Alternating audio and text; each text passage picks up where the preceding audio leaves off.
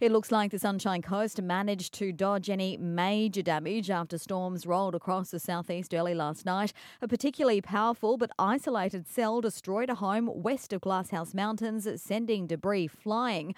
Officer in charge of the QAS station at Woodford says two elderly ladies were hospitalised after the house collapsed with them inside. The home was struck by some debris that was thrown up by quite a strong storm. Some of the structure of the house has fallen down on top of them and given them some facial and arm injuries. While at Mount Kilcoy, a lightning strike sparked a grass fire which threatened multiple properties. We're being told to prepare for more storm activity in the coming days.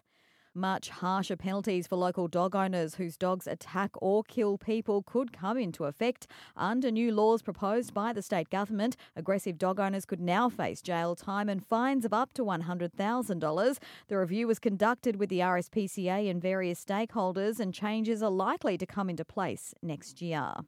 Also making news, a man's in a serious condition at Sunshine Coast University Hospital after crashing his motorbike at a private property at Coochin Creek overnight. The man, aged in his 40s, suffered chest, leg and shoulder injuries. Australia Zoo has unveiled a new state-of-the-art habitat for a new species of turtle to mark Steve Irwin Day, now named Irwin turtle. The species was first discovered by Steve Irwin back in 1990.